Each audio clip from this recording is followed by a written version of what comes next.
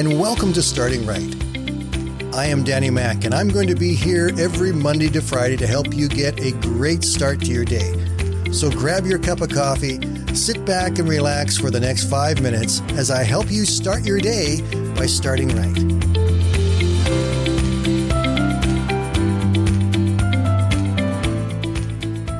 In her autobiography, which she entitled Me, Katharine Hepburn tells this story of a time when she was a young teenager having a special night out with her dad.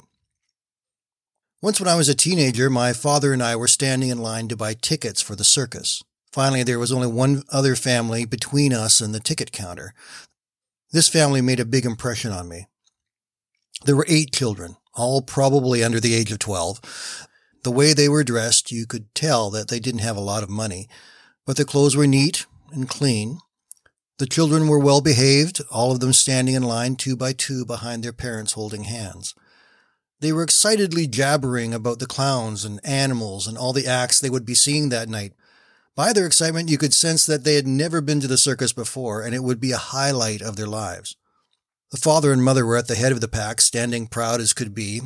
The mother was holding her husband's hand, looking up at him as if to say, "You're my knight in shining armor." He was smiling and enjoying seeing his family happy. The ticket lady asked the man how many tickets he wanted. He proudly responded, "I'd like to buy 8 children's tickets and 2 adult tickets so I can take my family to the circus." The ticket lady stated the price. The man's wife let go of his hand. Her head dropped. The man's lip began to quiver. Then he leaned a little closer and asked, "How much did you say?" The ticket lady again stated the price. The man didn't have enough money. How was he supposed to turn and tell his 8 kids that he didn't have enough money to take them to the circus? Seeing what was going on, my dad reached into his pocket and pulled out a $20 bill and then dropped it on the ground. We were not wealthy by any sense of the word. But my father bent down and picked up the $20 bill, tapped the man on the shoulder and said, "Excuse me, sir. This fell out of your pocket." The man understood what was going on.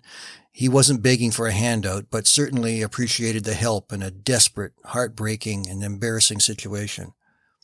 He looked straight into my dad's eyes, took my dad's hand in both of his, squeezed tightly onto the $20 bill, and with his lip quivering and a tear streaming down his cheek, he replied, "Thank you. Thank you, sir. This means a lot to me and my family." My father and I went back to our car and drove home.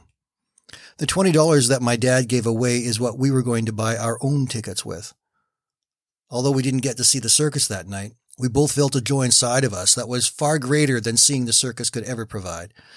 And that day I learned to give. The giver is bigger than the receiver. If you want to be larger than life, learn to give.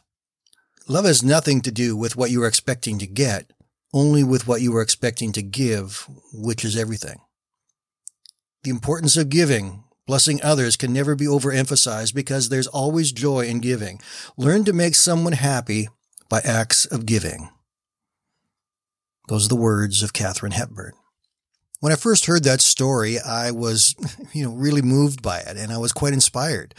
This was a lady who came from a family where that kind of giving and that kind of caring about others was very evident.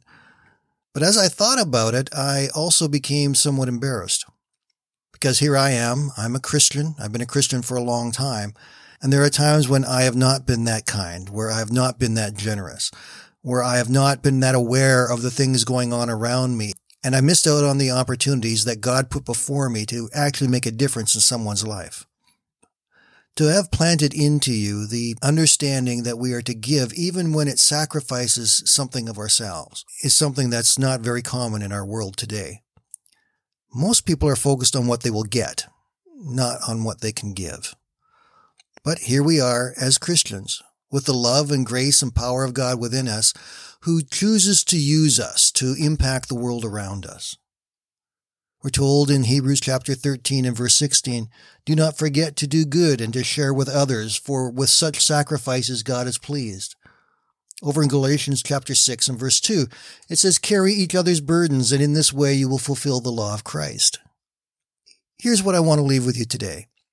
God has placed his love within us, Our ability to use that love and to shine, to be a light in this world and to care about other people should be even greater than what anybody in this world can do in and of their own strength and abilities. We're coming to a difficult season where families usually get together and a lot of joy and love is spread in that fashion, but it's not going to happen this year.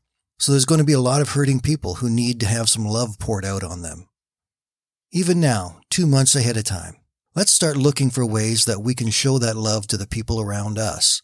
Love that shows the true love of Christ shining through us to them so that we can make a difference in their lives and a difference in this world. Have a great day, my friends. We'll talk again tomorrow.